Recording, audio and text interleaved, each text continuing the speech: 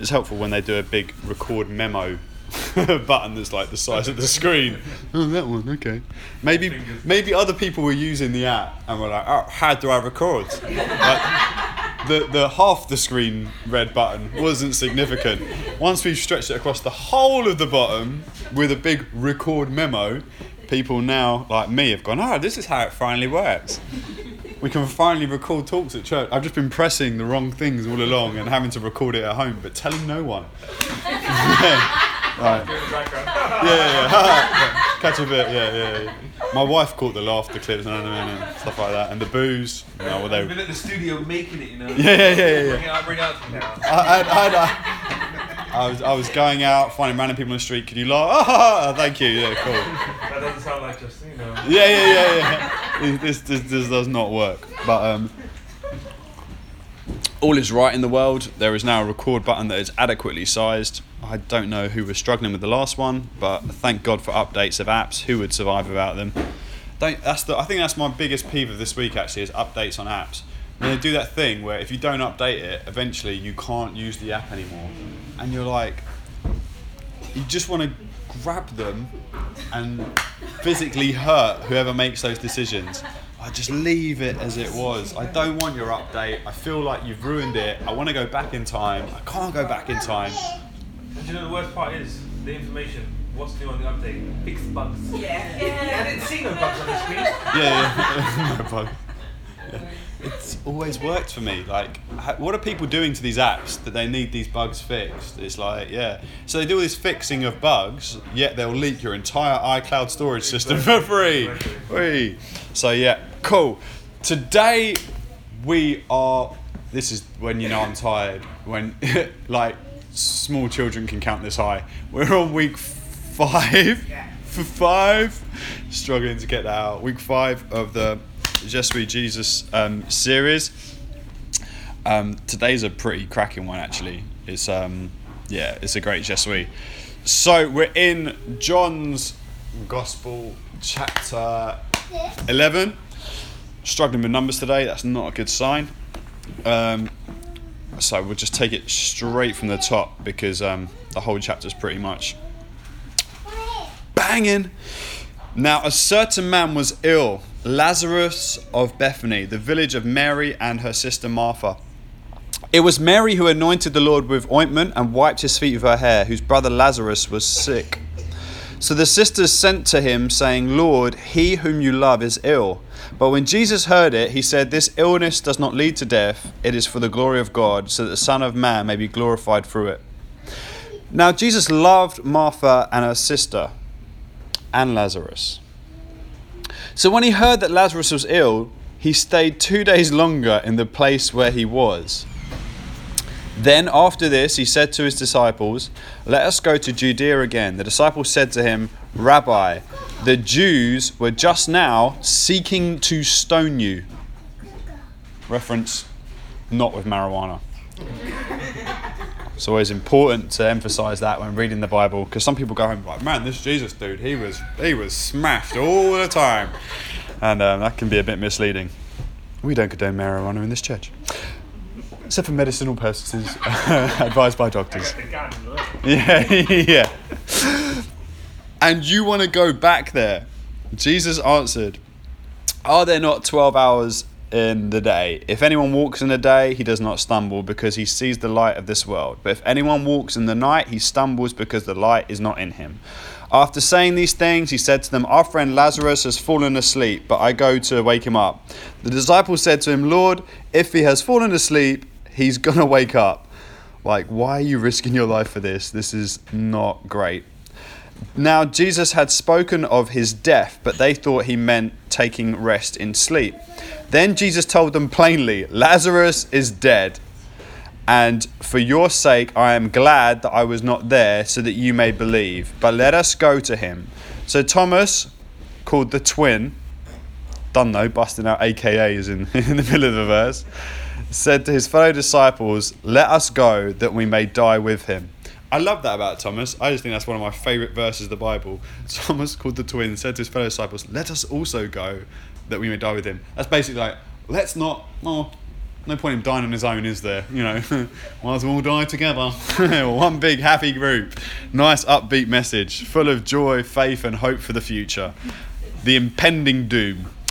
Now, when Jesus came, he found that Lazarus had already been in the tomb 4 days. Bethany was near Jerusalem, about 2 miles off, and many of the Jews had come to Martha and Mary to console them concerning their brother. So when Martha heard that Jesus was coming, she went and met him, but Mary remained seated in the house. Now, the thing about console them, this is basically what they would do in their culture, is when someone died, to make them feel extra valued, they wouldn't just have like the friends and family around mourning. They would pay people to come and be like, ah! They'd pay like, it's like acting. So people who never knew him would just go mental and kind of grieve. And so it was just part of what they did. So there was like loads of like side man, side chicks, just mourning at the side, which is where side people go. So basically that's why it talks about this group of people coming that have been there to mourn. So Martha said to Jesus, Lord, if you had been here, my brother would not have died. But even now I know that whatever you ask from God, God will give you.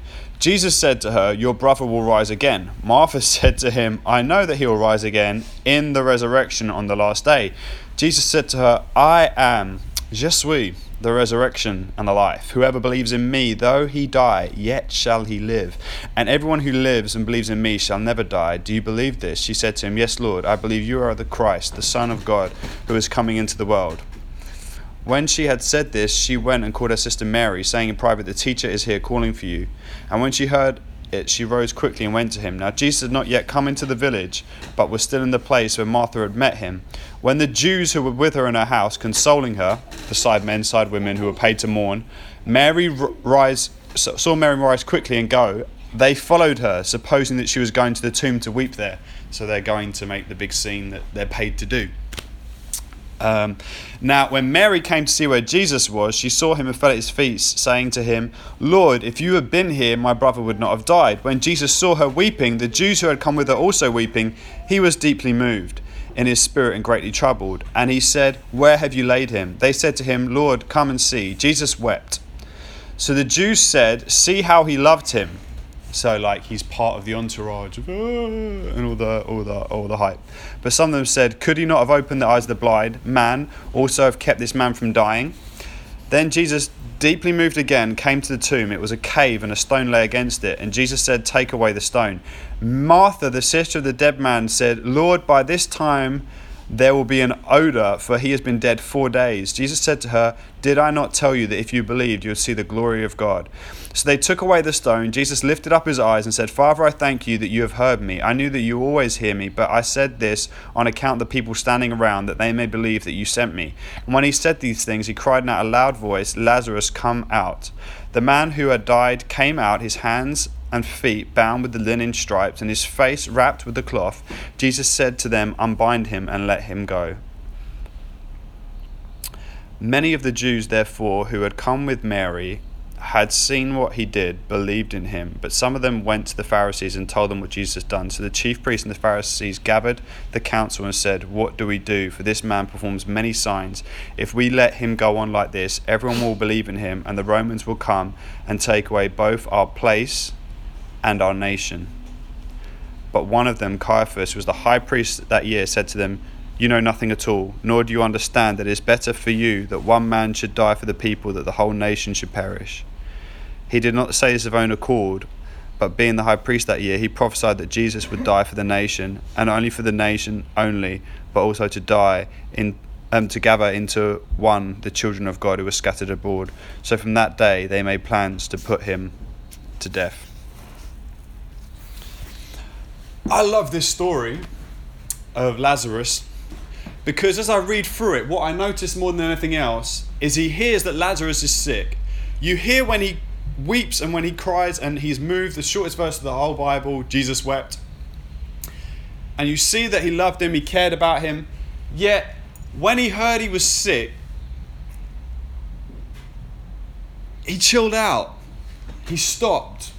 He took his sweet time. And Lazarus dies. Jesus intentionally waits for Lazarus to die. intentionally, deliberate, lets Lazarus die. He's been going different places, healing the sick, doing all these different types of things when we read the Gospels. Time and time again, he's there in the nick of time. He just brings around this change. But in Lazarus's case, he waits for it to hit absolute ground zero. And the whole time he is adamant that this is an opportunity where God's glory is going to be displayed. When I think about that, and I think about myself, and I think about other people I've met, I see that to be so unbelievably true. I have seen, and I knew a young boy who I met at a church when I was in my early teens, who was out with his brother one night, walking back from somewhere. A whole gang of boys are there walking the other way. The other boys want to have some fun, so they think it'd be cool just to beat someone up. They punch him straight in the nose, and his nose shatters, splat. He's unconscious. They beat him and drag him into the middle of the road, a mile from my house. It's a motorway. It's over a dip, and the car's bombed down there so fast. They leave him unconscious in the road, and a car comes flying over the top, hits him, drags him down the road, and by the time his parents get to the hospital, he's dead. And their son is taken from them like that.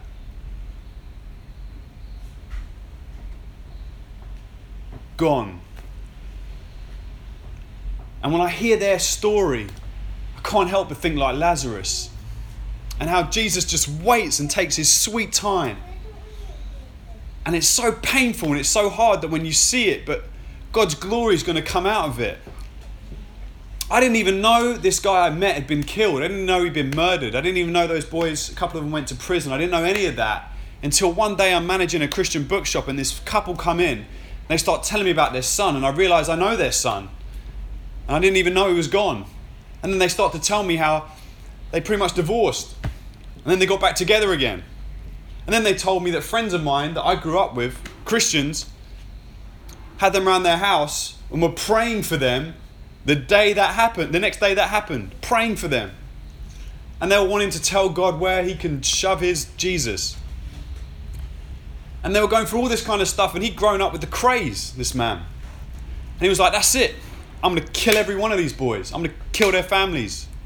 What they've done to me, this rage, this anger filled. And then he starts the whole story takes a twist.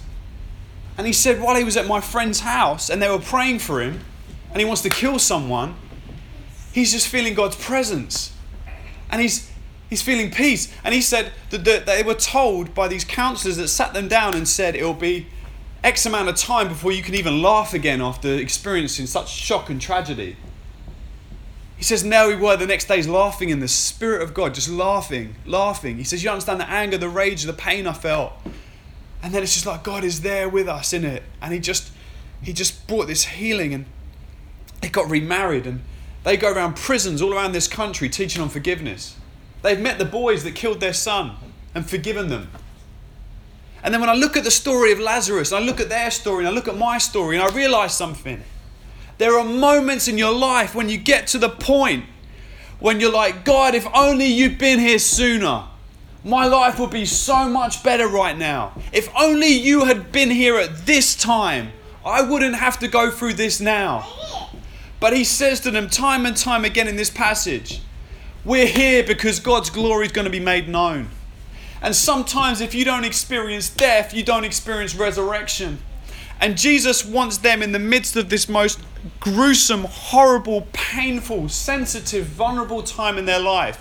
He wants them to experience something of eternal worth. Not something you can buy somewhere. Not something that anyone can give you in an experience ride that you go on. It's not something you can have until you know what it's like to die. Not just physically, but emotionally, sometimes spiritually. Sometimes stuff happens to us that violates us, that robs us, that steals us. And it's there that Jesus wants us to believe, I am the resurrection and the life. And that if you believe in me, you won't perish, you won't life, but you'll have something eternal that no one can buy anywhere else. where your son can be murdered and you can forgive and embrace and write to and care for the very guy who killed your son. That you can look at the nation and see there are families hurting, but I'm not just going to reach the families that suffer, I'm going to reach the families of those who are killing and robbing people of their children over drugs and stupidity.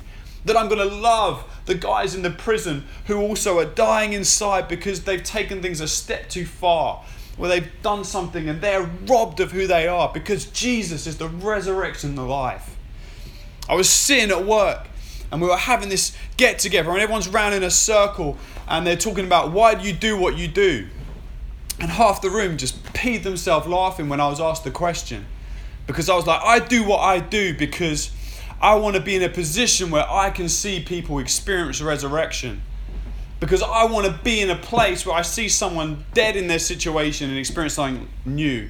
And they found that hilarious. I don't know why they found it hilarious, but you know what? I didn't even care. I wasn't hurt. I wasn't disappointed, because I'm about resurrection. And if you're not about resurrection, I don't care. That's cool. That's you. And then when they asked the question with this strategic thing where they want to think about the company, what do we do? Why do we do it? How do we do it? And as I asked those 3 questions about City Hill and about this as a church, what do we do? Resurrection. Why do we do it? Resurrection. How do we do it?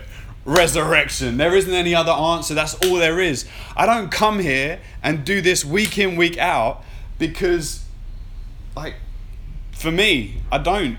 What I do this that I can be alive again.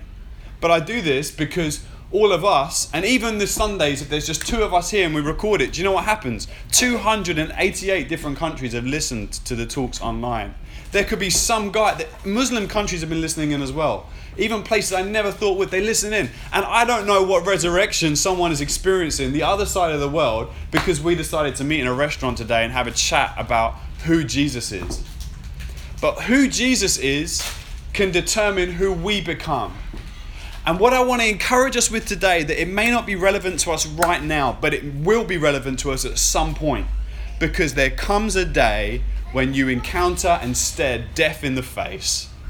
And it may not be the death that Lazarus experienced, but if you don't believe that Jesus is the resurrection and the life, that moment can kill the rest of your life. Because when your son is murdered like theirs was, your life is over. It's over.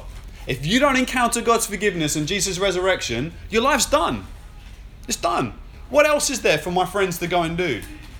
Where do they go where they don't feel that anymore? Where do you go when doctors tell you you can't have kids? Where do you go? You can't go to the park. It's full of kids. You can't go past a school. You can't go to a supermarket. Where do you go? Where do you go if you don't believe he's the resurrection and the life? Where is there? When you're dying inside, when you're broken, where do you go if you don't believe that Jesus is the resurrection and the life? Where do you go? There was a time when Jesus talked about eating his flesh and drinking his blood. He had 70 plus disciples, not 12. And they left saying, who can bear this? He turned then to the 12 and he said, are you guys going too? And Peter said, you hold the words of truth and life. Where else am I going to go? And today what we have is something so precious that is being presented before us. It is that Jesus is the resurrection and the life. He waited for Lazarus to die, that everyone there could see who he was. And sometimes in our lives, he waits for us to die, that we will know that he is the resurrection. And once you've experienced resurrection, there's nothing you can't face in the future. There's nothing. Because once you know he's the resurrection and the life, you know no matter what. There's 4 days here. He's coming back. Jesus, they murdered him, they crucified him. 3 days later, Wagwan. He's back.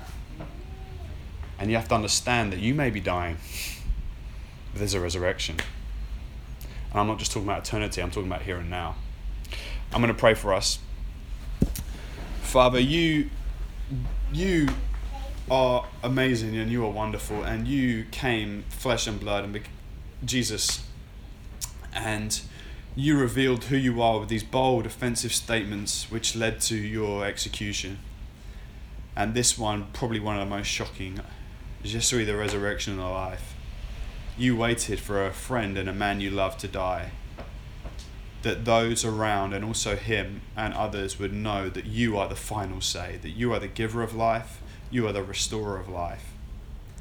And today we have come and gathered together, and you want us to know one thing, that you are the resurrection, you are about resurrection, and you want to bring resurrection to each one of us. And that maybe today we need to be born anew, that we need to receive you afresh, maybe the first time, maybe again, maybe in a set situation and experience. Maybe, God, we need to hear this today because in 2 weeks' time, a month's time, a year's time, 10 years' time, we're going to experience death in a way that's going to just kill us. But we know that you are the resurrection of life and that you have the final say and you are good and we can trust you. Holy Spirit, would you come this morning? Would you meet us exactly as we are? And would you empower us to experience your resurrection in Jesus' name? Amen.